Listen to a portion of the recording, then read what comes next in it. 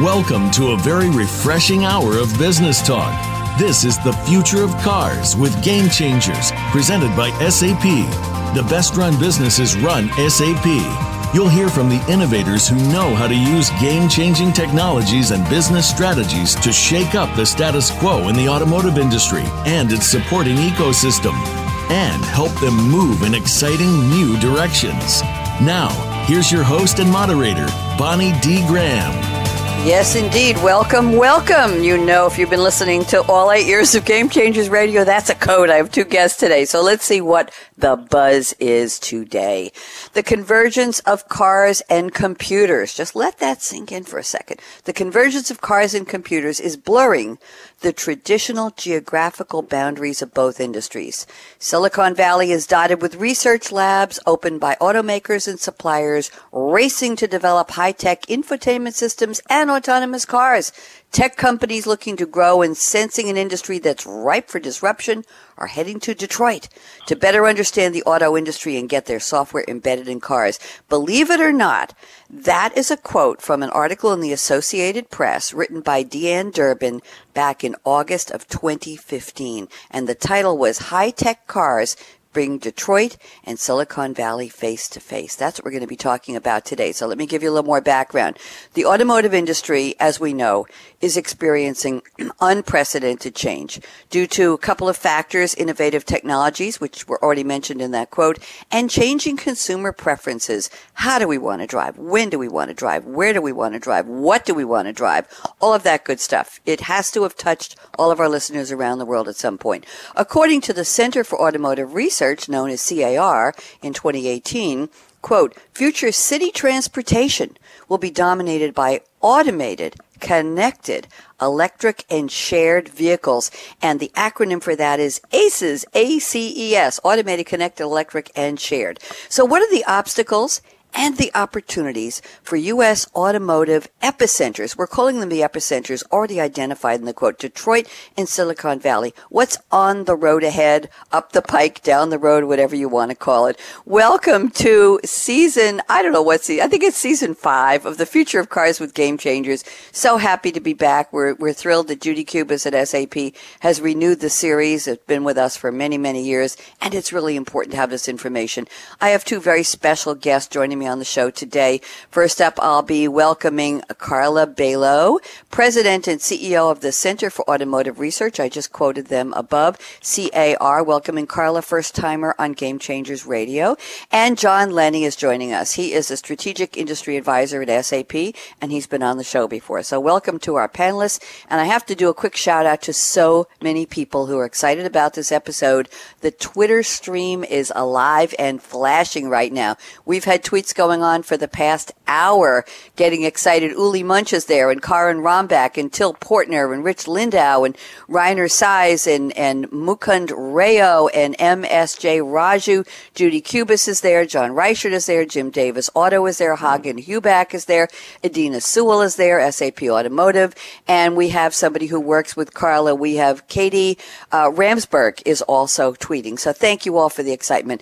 So let's get the show started with, first up, my special guest, Carla Bailo. And Carla has sent us a 3-word quote. It's iconic. It is formally believed that it comes from Peter Drucker in his many years of coining terms like knowledge worker and the idea of management by, MBOs. But this is thought to be by Peter Drucker, and we're just going to leave it at that. The quote is, innovate or die. Oh, Carla, that's such a way to start a show. How are you, Carla Bailo? I'm beautiful, despite the freezing rain and ice happening here in the Ann Arbor area. I'm sorry to hear about the freezing rain and ice. I have a friend who was trying to fly from New York to Florida for a 2-week vacation, and he heard that they were going to have freezing ice and rain and snow, and he called the airline yesterday, and without an upcharge, Carla, they actually changed his flight from today to tomorrow, because if you say weather-related, they will change a flight at no upcharge. I didn't know that. So, yes, I'm here in Durham, and all it's just doing is raining, and it's going to be in the 60s today. I'm so sorry about that. So, Carla, welcome. I love the quote, innovate or die. Is it that dire for automotive and tech? Give us a little background on why you picked this quote, please, Carla. Yeah, in my view, it's always been that way in terms of innovation. The automotive industry has always been bringing out new exciting products, new features and options, new infotainment. But now in this era, really we're in the greatest change ever, meaning the technology is growing at such a pace that if you're not innovating, if you're not doing things differently, and that includes all facets of the organization and product development, chances are you're going to be left behind.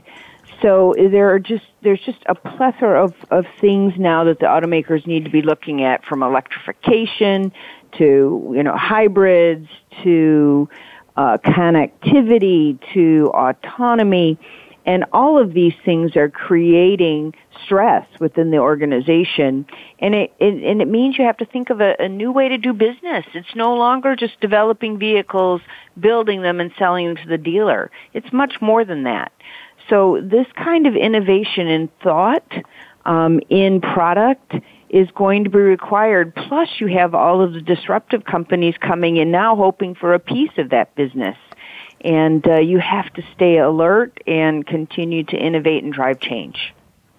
Thank you, Carla. And I have a question for you. You have such a perch of looking at the industry. I know you've been in it for many years. It always intrigues me. Women in those levels, those industries where we still think of a guy under the hood of a car with in a jumpsuit with a lot of grease. And I'm so happy to see. I've heard so many women. We've had many women on this series. But my question is this breaking news for the automotive industry? Somebody tuning in today and saying, wow, Carla Bailo at CAR is on Game Changers Radio. This is a big time. Wow, she knows what innovate or die. She's telling me my company's going to die if I don't innovate. Do you think this is news for somebody, or are they very much aware? Is this keeping the CEOs and everybody in automotive awake at night, Carla? I think everybody in automotive knows this is coming. They've been seeing it for several years, and that's why we're seeing the CEOs now saying, hey, we need to pull back spending on some of these things that we're spending money on so that we can put money in this new technology for autonomous vehicles, for electrification. They see it. They see the headwinds that are coming. Plus, not only do they see it and they need to start doing things within their own company, but they're beginning more and more than ever to start forming partnerships, buying some startups, merging with other companies, co-developing amongst themselves, things that are unprecedented really in the automotive industry. So yes, the CEOs see it. They're reacting. Some are reacting faster and doing different things than others. But it's coming, and it's a choice of either investing and strategically investing and making sure that you're very crystal clear on what is your brand identity, what is your focus in the future, because you can't do everything. So you really need to decide what that strategy is going to be and then lay that foundation and groundwork.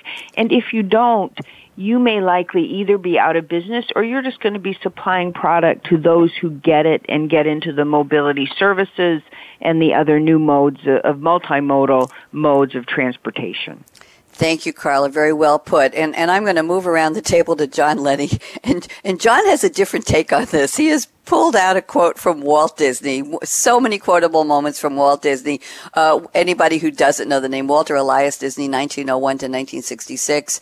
He was an entrepreneur, animator. He's the creator of Mickey Mouse. He actually voiced Mickey Mouse. He started Disney Films. He started Disney with his brother. He just started out taking art classes when he was a kid. And he set up Disney Studios, Brothers Studio actually, with his brother Roy. And Mickey Mouse was created in 1928. So I don't know what anniversary he's having last year. I don't know what that was, 100, 110? Yes, 110. Anyway, happy birthday, Mickey. This is a quote that's going to change the tone of our conversation just a little bit, and I'm so glad you picked it, John. The quote from Walt Disney is, "It's fun to do the impossible." So, John, we've just had Innovate or Die, courtesy of Carla Bailo, courtesy of Peter Drucker, and there's also a book that's out called Innovate or Die. And now you're saying it's fun to do the impossible. So, John, help me level set. What does this have to do with automotive? And welcome. Well, good morning, Bonnie. Good morning, Carla.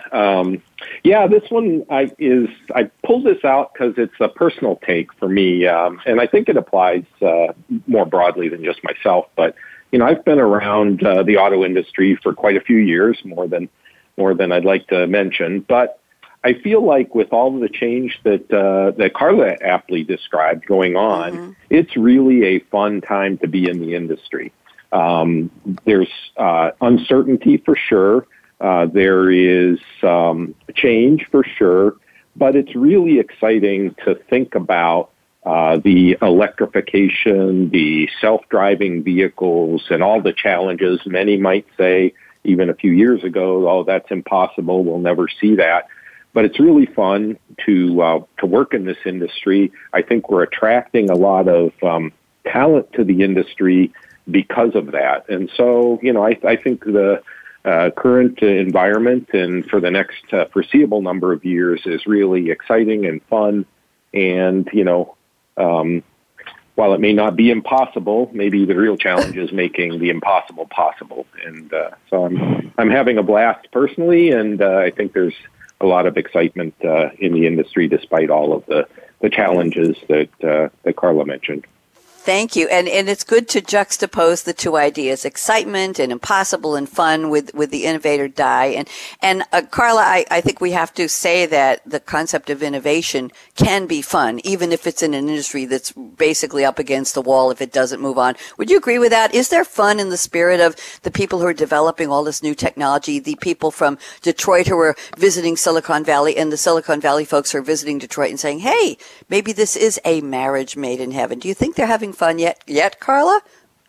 Oh, I do believe it. I'm an engineer, and we love to, find great solutions and invent many different things. So it's really an engineer's joy right now to be anywhere in the automotive industry, be it in Silicon Valley or in Detroit.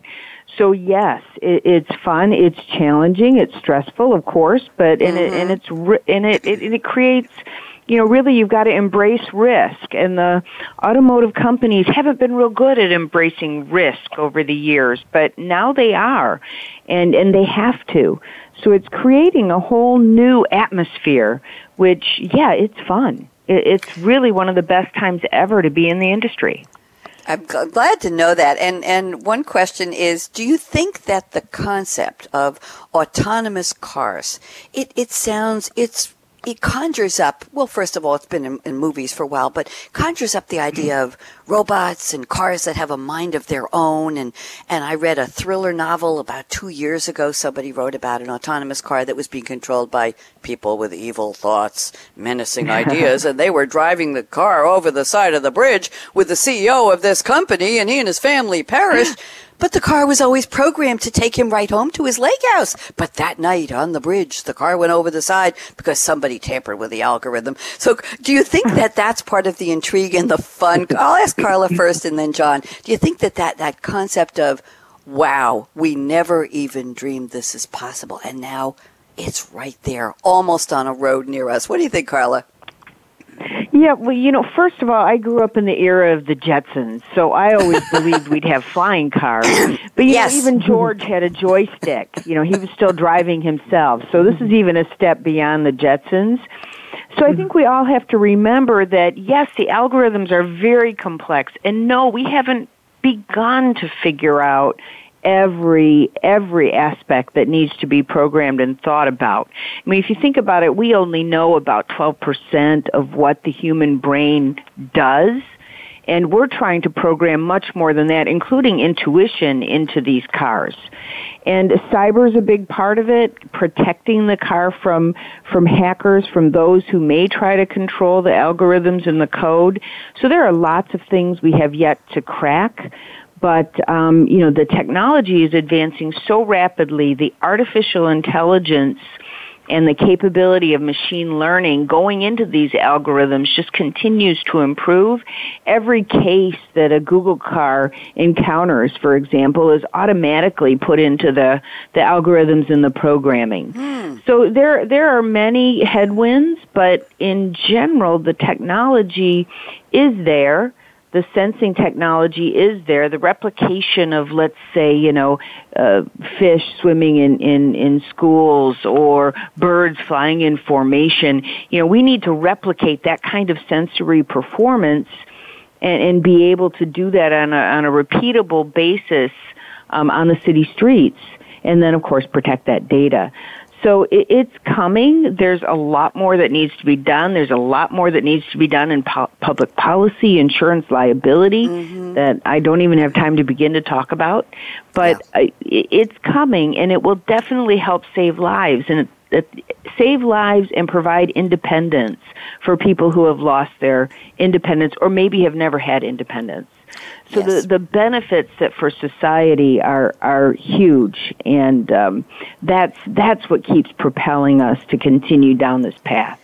That's what the innovation is all about. John, Leney, love to get your thoughts on everything I just discussed with Carla, and then we'll go to our up close and personal segment where I'll find out where you are, what you love to drink, and what your specific roles are. But John, any thoughts on the juxtaposition, the fun, the excitement, the passion, embracing what the human brain can do and putting some of, as Carla said, programming intuition into cars? Your thoughts, John? Yeah, I spend a fair amount of my time working with some of the startup companies.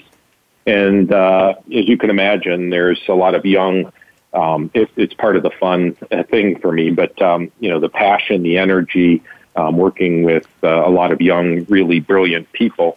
And one of the things, I've got into a discussion once with a group of technologists, and I kept challenging them a little bit on, well, how would a car know that there's black ice on the road? And what was interesting to me is every time I brought a situation like that, they say, well, how does a human know that? And the idea, what they were basically telling me is if a human being can learn how to drive, the machine learning technologies and the artificial intelligence technologies can teach the car.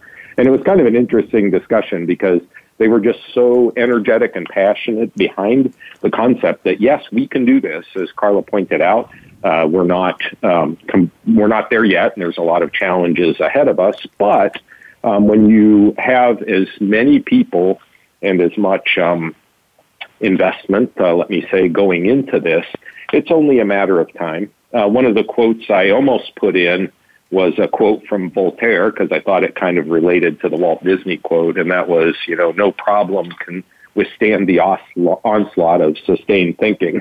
And I kind of think that's the way it is with some of this, whether it's the electrification technology and the challenges that exposes for going all electric, and the infrastructure in the city and the public sector challenges there, or the technology for completely autonomous self-driving vehicles. Those problems will not withstand the onslaught of sustained thinking by a lot of really smart, brilliant, energetic, and passionate people around the world. So, I think it's all in front of us. Thank you very much. Good insights. I'm doing this a little bit differently because I just have the two of you, and I really want to pick your brains. I know that our listeners around the world, Carla, everybody loves to talk about cars. Everybody loves to think about cars. And perhaps at the end of the show, I'll ask you, I won't ask you now, and John, would you give up your opportunity to own the keys to your own car in the shared economy, in the let's park it somewhere and somebody else will use it for 2 hours and we'll subscribe. We'll talk about the subscription economy in terms of cars later on, but that's something to keep in mind. So Carla Bailo, love to get to know you a little bit better, and we already know you're very smart, committed, and passionate to what you do. So 3 questions. Where in the world are you today, please, Carla? Number 2, what's your favorite drink that powers you? Number 3, I typically ask, what do you do? What is your role? But I also want to know, how did you get into the automotive field? So let's make that a double comment in the third part of the question. Go ahead, Carla. Okay, I am in Ann Arbor, Michigan today. I think I mentioned we're in the throes of an ice storm, so I would have loved to have seen how an autonomous car would have done this morning on the roads I traverse getting in. The drink that keeps me going all day is typically Perrier water, flavored or not flavored, usually not flavored. And then many times I enjoy a nice glass of wine. I have a wine cellar that holds over 3,000 bottles, and I'm just beginning my collection. I have a lot of space left, so it's pretty fun. Why did I get into automotive? I grew up in Detroit. I actually was born very near the bomber plant where my grandmother was a Rosie the Riveter back in World War II. Wow. My grandparents on both sides were, one was a tool and die, one was a sweeper in the Ford plant. My father was a tool and die in automotive, and I just, from the time I was a kid, I saw cars as just a passion. I would look at a car and I would think it had a certain personality, depending on what its face looked like or depending on what its profile looked like. It just was always a passion. So when I had the opportunity to, I went to school at General Motors Institute, studied engineering. I just went that path and never looked back. It was very funny, though, when I was going to go into mechanical engineering, all my mother's friends said, oh, good God, why does she want to do that? She's going to work in dirty, greasy stuff all the time. Yep. And it just sounds horrible, but that's not what an engineer does. People don't understand what an engineer does. And I did spend a lot of time under a hood and under a car on a hoist. You have to know the product and understand how it works. But I started in ride and handling and, got the joy of driving, and I've never looked back from there. And then when I think about, you're going to get into giving up the keys later, so I'll talk about that later. Okay. Okay. Thank you. Oh, what a great family history. What a long line. And you did bring up the idea of, yes, it's going to be greasy. There's a lot of people find that very appealing and many sides of the wrench and the grease, I suppose. Thank you, Carla. Just wonderful. We are so pleased to have you on. Tell me, when did the Center for Automotive Research start? Where did the organization start and who started it? Well, the center was actually started by Dave Cole, who's a fairly famous person in the automotive industry, and it was started as a part of the University of Michigan and spun off as an independent nonprofit organization in 2003. So we've only been in business now for 15 years, and our whole mission is to do research to promote the sustainability of the automotive and mobility industry. So, everything we do is for the good of the industry on a global level. Thank you very much, and it definitely is global. Very exciting. I'm sitting on the edge of my chair learning from you and from John today. This is just a fascinating topic. Thank you, Carla. John Leney, let's catch up with you. Where are you today? What do you love to drink, flavored or not? And what's new with you since the last time we spoke, which was, I think, a couple months ago last year? Go ahead, John. Yeah, so I'm in the windy city of Chicago today, and like Carla, I'm looking out the window of my office and seeing ice-covered trees and sloppy, wet roads and a gray day. So, yep, hopefully the weather will get a little bit better as the day goes on. For me, during the day, I should say, my power drink is strong black coffee. I try not to drink too much of it, but usually fuels me for at least half the day. And occasionally I have been sampling Kentucky bourbons more recently in my free time.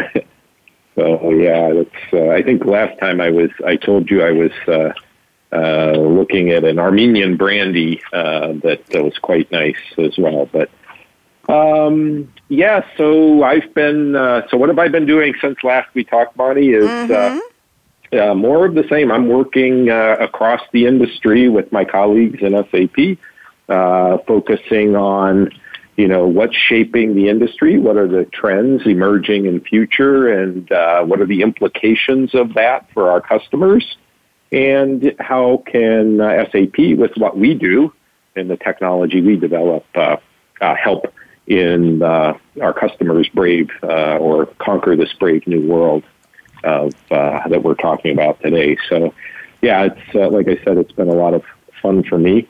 and meeting and talking with people in the industry about the challenges, the changing business models, the changing technology. How do they deal with that? How do they react to it? It's really been quite a journey. So onward we go. And it promises to continue to be quite a journey. Well, Carla, you don't know me. John knows me a little bit. I'm in Durham, North Carolina, relocated here a year and a half ago from Long Island, New York, where I was for 32 years. And I grew up 3 miles from where I was in Great Neck, New York. So I went around the country, lived around the country, and then came back to New York. And now, for some reason, I found myself in the South in hopes of a warm winter. We've already had enough snow in one weekend in, I think, early December to match an entire season's worth of snow. So much for the warm. It bounces here between 17 degrees in the morning and sometimes 80 degrees in the afternoon. Welcome to the South, Bonnie. Wow. They don't let me have any caffeinated beverages on radio show days, Carla. Today I have shows 1 hour apart, another live show an hour after we're done. So all I'm allowed to drink is water, and I think you can figure out why. Enough caffeine in the system here.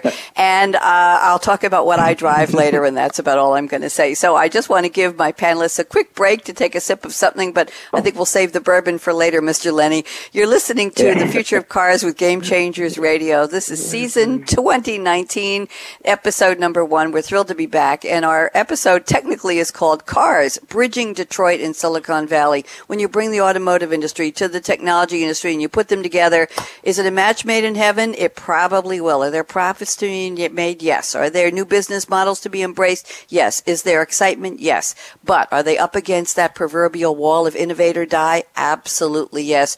Courtesy of a Peter Drucker quote shared with us by Carla Bailo. So we're going to take a quick break. We'll be right back with so much more fascinating conversation with Carla Bailo at CAR, Center for Automotive Research, and John Leney at SAP. So don't even think of touching that mouse, that app, that dial. If you're driving somewhere, don't go too far.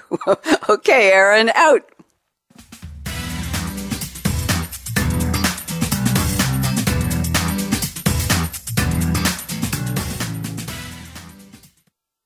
Become our friend on Facebook. Post your thoughts about our shows and network on our timeline. Visit facebook.com/Voice America. SAP is excited to be a co-innovator with the automotive industry as we help automotive and related companies digitally transform their entire industry and disrupt their existing business models. The Future of Cars with Game Changers brings you insights from the people in the driver's seat who are making this happen. We'll delve into industry challenges and solutions that support ecosystem industries, all to help you succeed in transforming your business and business networks for success in the new digital networked age. Tune in to the Business Channel to hear today's top technology and business strategy thought leaders share expert insights on how the automotive industry is shaping the future of change for all of us. When it comes to business, you'll find the experts here. Voice America Business Network.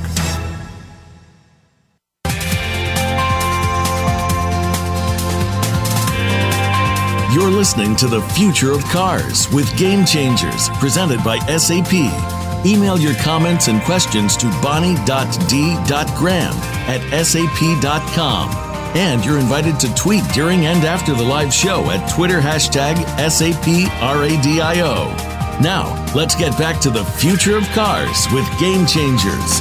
Yes, indeed. Season 5, 2019 debut. We're talking about cars, bridging Detroit and Silicon Valley with my two very special, very smart guests, Carla Bailo at CAR, Center for Automotive Research, and John Leney. If you're looking up John, it's Leney, just one N, pronounced Leney at SAP. And I'm still Bonnie D. Graham. Carla Bailo is going to start us off on the roundtable, and here's what she told me in her notes before the show. Listen up, everyone, and then Carla will chat about this, and then we'll see what John has to say. Carla says, Detroit and the OEMs must start to act more like Silicon Valley in terms of risk and failure. Carla, I'm just going to let you take it from there. Please tell us more. Yeah, I think this is probably one of the biggest cosmic shifts in thinking in the automotive industry, or the typical OEMs today. Let's just take a typical vehicle development program. Trust me, as an engineer, if you have a failure, if you have a problem with a component that you're designing, it is painful. It's painful. You have to explain many, many times. You have to create a recovery program, because delaying SOP is never an option, or it's not a pleasant option, because that's just every day SOP, start of production, gets delayed. Basically, dollars are just kind of bleeding out of the company. So it's very painful. But, the startup companies, on the other hand, they try things, they fail fast, they learn from failing. And then those learnings go back into what could be a success. And they may fail 10 times or more before they have a success. And that's okay. Failure is celebrated. It's rewarded. You tried. It didn't work. But we learned, and we're going to make something fabulous. And this is a whole new way of thinking.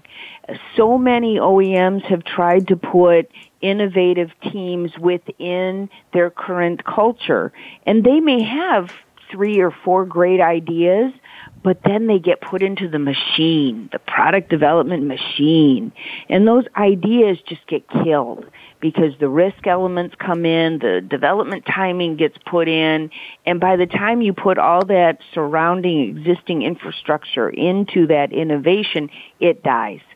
So changing the way the engine rotates is really important, and allowing these fast pilots that try and fail. For example, Ford Chariot, they just closed it. They tried, they learned from it. Was it a failure? No, although people are saying it's a failure. No, they learned from it, and then the next time they do some sort of a ride-sharing service, it'll be better. But it's a whole new way of thinking. And really, it has to be part of the company culture, and it has to be accepted, rewarded, recognized, and followed through. Part of the company culture. Is this something that's ingrained in the longtime people in the industry, Carla? I'm going to go to John in a second, but just wondering, when we talk about culture, we're talking about people. We're talking about, quote unquote, the way it's always been done. We talk about the squeaky wheel gets the grease, and no pun about the wheels of the car. But is this something that people are saying, yeah, we'll have a different mindset? Are you serious? What are they saying? Well, this is the really interesting dichotomy that exists today. Yes, you've got the old guard, let's say it, and this is a group of people that are making the products that are driving the profits, that are allowing, these innovative branches to be developed. So all the people on that side of the company are saying, risk, it's not allowed. We have to get these products out the door. We're the ones making things happen, and we're making the money. And then on the other side, you have the new mobility services divisions or departments that have been started, and they're out in what the people in the regular side of the business are saying out in La La Land, and they're doing their thing. And when these two ways of thinking converge is going to be a really interesting moment for the automotives. And those that can smoothly merge these two facets and way of thinking and then make it a predominant way in the new culture of the business that risk is okay and failure is okay, that is really going to be an interesting convergence. And no, they're not all thinking that way today, and that's what makes it so much fun to see these two sides begin to interact. Thank you. John Leney, a lot on the table here. Talk to us about the mindset, about the new guard, old guard. What do you see? Yeah, I see a lot of similarities with what Carla said. The convergence in the industry of the technology companies, software companies coming into the traditional ecosystem, telecommunications companies, information brokers. These are all different players that if I drew you an automotive ecosystem map even 10 years ago, you would see a traditional OEM supplier, parts-oriented, manufacturing, product development environment. But the way that these newer companies operate is much higher cycle, in what I would call higher cycle, than the traditional automotive OEM or automotive supplier. The cycle times, to develop a new vehicle, we've been trying for for decades to drive cycle times down with some success, but they're still on the order of years to bring an all-new vehicle out in the traditional world, whereas the telecommunication companies, the high-tech companies are bringing brand-new product out on the order of months. When it comes to software, it can be even faster. So you're getting this convergence of these two cultures, two cycle times. And as Carla pointed out, the traditional OEM world or vehicle manufacturer world will have to adapt to that. These newer companies will, if they're not coming up with innovative new business models and adapting to bringing new advanced technology out quicker, faster, and updatable, let me say, then they will back to the opening of the show, face a very uncertain future or even die. I think about, if you think about a vehicle, I just bought my wife a new vehicle, and as we were shopping around, one of the things we were looking at is when was this vehicle introduced? And we looked at one manufacturer's model and said this vehicle came out in 2015. But this company B had a new vehicle that was all brand new in 2019. And the state of technology, I thought, in this vehicle, the 2015 vehicle was probably circa 2010 or 2011 technology that was not so updatable. And so when you think about that, it's very restrictive to, say, traditional customers to say, I'm going to buy a vehicle in 2018 that has technology that's fairly hard-coded into that vehicle from, nearly a decade ago. So I think the point there is that, we have to get, the industry will have to get, as we emerge into the brave new world, a lot more flexible and adaptive to be able to integrate new technology, update it on the fly, and create, a longer-lasting relationship with their customers over the lifetime of the ownership experience. Interesting. Carla, anything you want to say back to John? I'm ready to move to something in his notes here, but I'm going to give you a chance to go ahead, Carla. Yeah, absolutely. I'm so happy you brought up that shopping experience, because it's the consumer and the consumer's expectations that are going to drive a lot of this change. And our consumer today, especially the younger customer, they're used to their cell phones that are just continually updated with the latest technology, and they're not going to be satisfied with, hey, wait for minor change or wait 5 years for the next model. This is just not going to be how it's going to progress. They're going to expect, updates within 12 months, or the vehicle life cycle, which is 5 years today, could easily go to 12 to 18 months, which creates an entirely different development process for the automotive manufacturers and a totally different way of building the car, designing the car, and making it able to be very easily updated. If you think about how the airline industry works, the shell lasts a long, long time, but the interior and the infotainment, et cetera, can be updated to keep that product updated and alive. We're going to have to see a lot more of that over-the-air updates. An interesting fact, and then I'll be quiet. No, you don't have to be quiet. Keep talking. I'm really enjoying this. Today, about 25% of people that go into a dealership to purchase a vehicle do not test drive that vehicle. They don't care. They do care if their phone connects, if it has Apple CarPlay or Google Play, but they don't even sit in the car and drive. They've done their research online. That's what they're going to get, and they don't care about driving it. Carla, are you serious?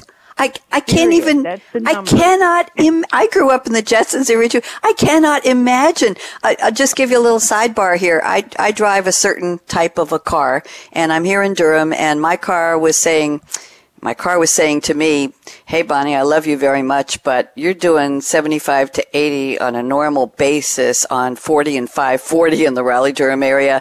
And we didn't do that on the LIE in New York. So I'm kind of tired. I don't think I want to go that fast all the time. So my car said to me, maybe it's time. So I found the car. I didn't know the car of my dreams. I didn't know I was dreaming about it. I found it online, Carla and John.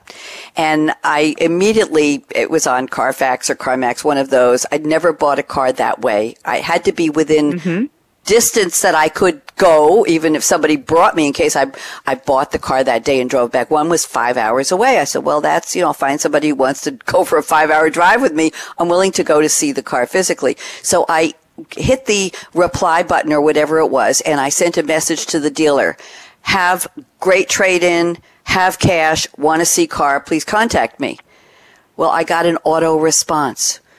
Thank you for your note. We will get in touch with you. Looking forward to meeting you. Blah, blah, blah. A day went by. 2 days went by. 3 days went by. A week went by. 2 weeks went by. Finally, I was so annoyed. I picked up the phone early in the morning and I called and I got this very charming gentleman with a wonderful southern accent. He says, what can I do for you? I'm not going to pretend to do the accent. Sorry about that. And I said, listen, I told you I have cash. I have a great trade-in. I was ready to buy that car. He said, we had some lady who was interested in it and she put a deposit. They never take deposits. I know that's true. And she put a deposit and she couldn't make up her mind and we sold it to her. I said, seriously, I would have been there in 24 hours with a check, good for cash, and a beautiful trade-in. And he said, well, we'll make you our number one priority and we'll go looking for that car for you and we'll find it for you. We'll do everything we can. Would you have believed him, Carla, John? No.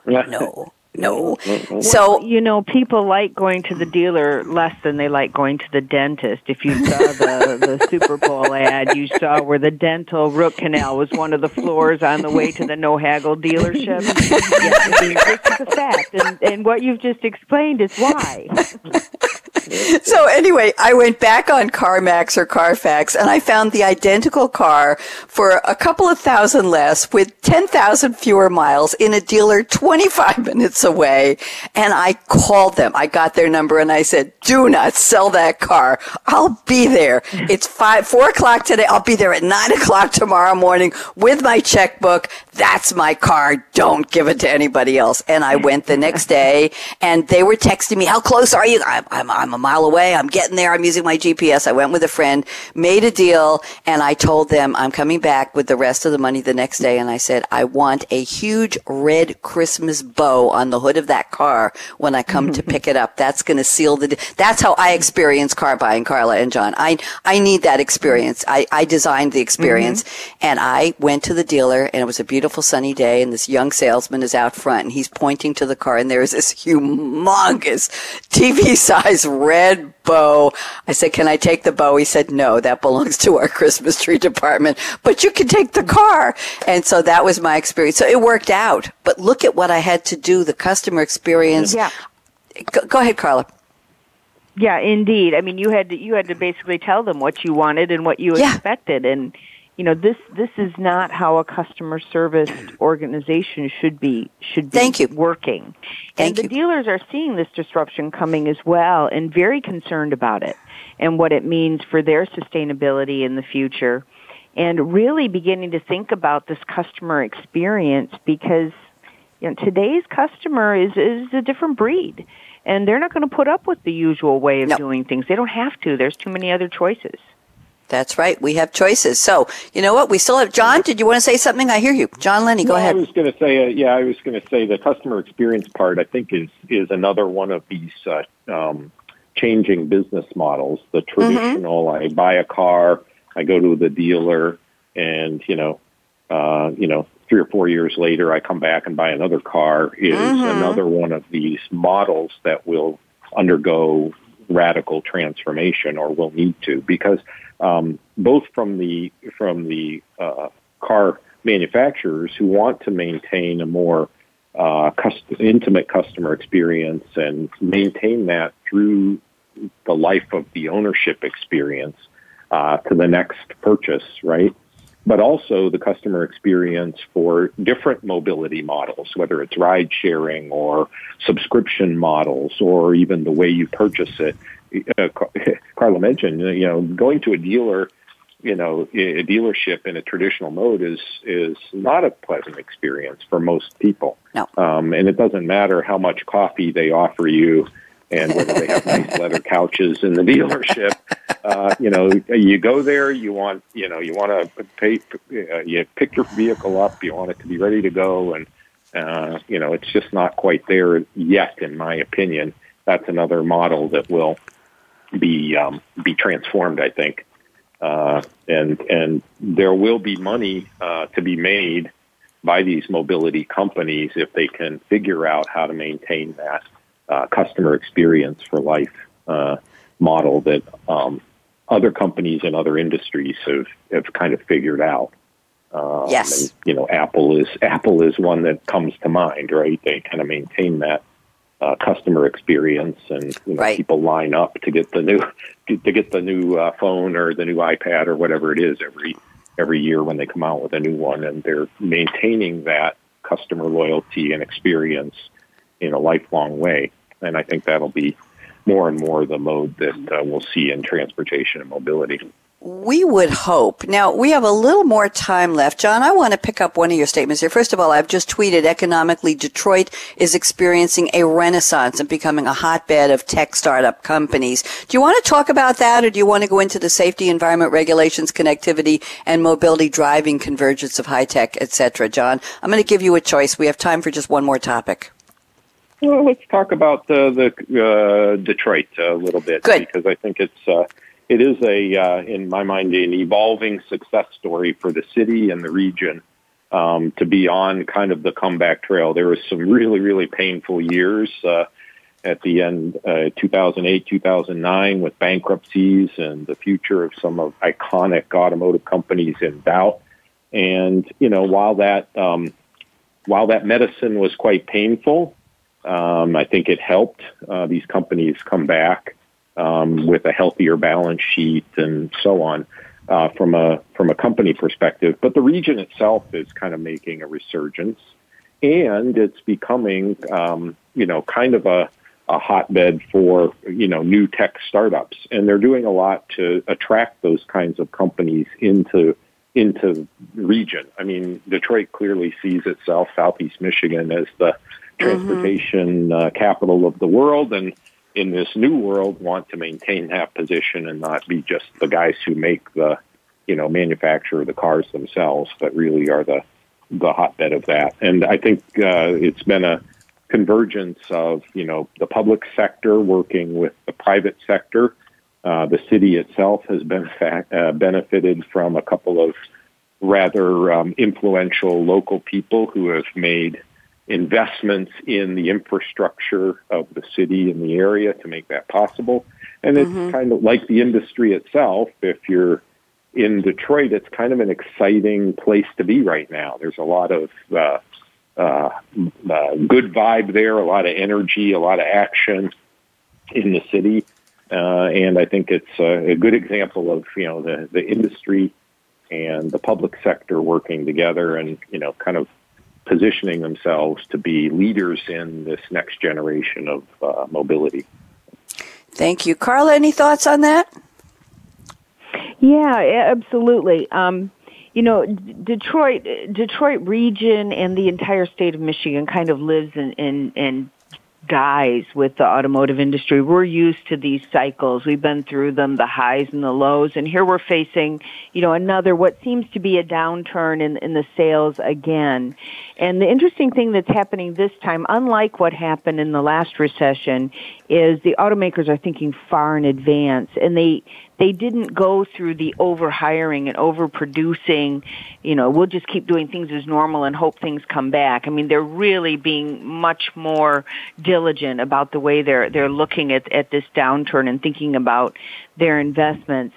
And then the whole region is beginning to think much more of the ecosystem of mobility versus just, making cars and getting a higher number and selling those cars. But it's really about how can we create a testing and mobility environment that will bring in the startups and the innovators and all of the pieces that we need to indeed create the product of the future, those mobility services. The state of Michigan recently gave out about 7 not real high grants, but enough grants to do something for companies that are interested in working with the elderly and providing mobility solutions for the elderly or for persons with disabilities. 7 different pilots. So creating the funding is highly important, creating that ecosystem of encouraging the different pilots and the different companies to come here, offering the right incentives for those, along with the supporting network is critical. And this is how Detroit, in totality, rather than just relying on the automakers, but indeed creating that private-public partnership way of doing business, is really evolving and attracting these new businesses to come into the area. Thank you, Carla. We are technically halfway through our predictions round. I've got 3.5 minutes to close the show, and I think we just did a little predicting, but I'm going to formally say, Carla Bailo, look into the crystal ball, and let's get a 60-second prediction on what will happen between 5 minutes after we're off the air, and I'm going to make it really short. December 31st, 2020, which is not that far away. Any major changes you see? Carla? I see huge changes coming, even in that short amount of time. We're going to start seeing electrification take hold, not necessarily in the States so much, but looking at what's happening globally in China and in Europe. It will just continue to boom, and we haven't talked too much about electrification. In terms of connectivity, you're going to probably have 30%, if not more, of vehicles that have the ability to communicate with each other and with the infrastructure, and if not more, because it's really starting to be put in place. And then for autonomy, we are going to start to see by the end of next year very dense urban areas that you will have zones for autonomous and multimodality, where you will only be able to have autonomous vehicles driving around. If you're trying to drive a vehicle, you won't be permitted in. It's the only way that we're going to improve the congestion and really promote cities where people want to live and thrive. Thank you, Carla. And one quick question. Are you giving up the keys to whatever you're driving anytime soon and going to a shared or subscription model? Yes or no? Where I'm in an area now with a walkability factor of 1 out of 100, so I'm probably not going to be doing that, but I'll tell you what, I lived in a city previous to here with 100% walkability factor, and my car sat in the garage a lot. As soon as I have all the seamless ways to get around that I can throw away the keys, I'm ready to do it. There you go. Thank you, John Leney. 60 seconds. That's all I've got. Prediction. Go ahead. And what about the keys? Go ahead, John. Well, so I think we're going to see a lot of change over the next 18 months. As Carla mentioned, we'll see more and more electric vehicles on the roads. I think the autonomous piece is coming faster, mostly in fleets. I was just reading another article this morning. One more small food delivery autonomous fleet service that got $1 billion invested by SoftBank to scale. So you're going to see more and more of those things in the next 18 months. Giving up the keys to the car, I will happily do that. And I'm downsizing, in my case, and getting rid of vehicles that I don't need anymore. But until the alternative mobility ride sharing becomes almost as ubiquitous as my on-demand vehicle, I'll hold on to my keys for a little bit longer. Thank you very much. And I'm on my 5th Z. I had the 1979, the 83, the 96, the 2008, and I'm now driving a 2015 Pearl White with a red rag top. And it is just a wonderful car for doing 80 on 40 and 540 here in the Raleigh-Durham area. And I'm not giving up my keys anytime soon. What can I tell you? You can put the dots together. Carla Bailo, it's such a privilege to meet you, Carla. You were wonderful. John Leney, always smart and involved in the conversation and brings so much to the table. And I have to do a shout out to Judy Cubas. Thank you so much for renewing this series. It's so important to our Game Changers mix. And Miranda LeBate, always helpful and always putting these shows together. Thank you so much, both ladies. Shout out to Aaron Keller, our engineer at the Business Channel team on voiceamerica.com. I'm Bonnie D. Graham, and here's my call to action. Fasten your seatbelt. How appropriate for a show about cars. What are you waiting for? Go out and drive and be a game changer today, just like Carla Bailo at CAR, Center for Automotive Research, and just like John Leney at SAP. Have a great day. Bye-bye.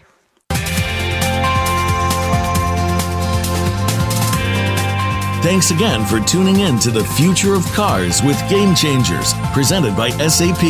The best-run businesses run SAP. To keep the conversation going, tweet your questions and comments to Twitter hashtag #SAPRADIO. Please join host Bonnie D. Graham again Tuesdays at 7 a.m. Pacific, 10 a.m. Eastern Time on the Business Channel. We wish you a positively game-changing week.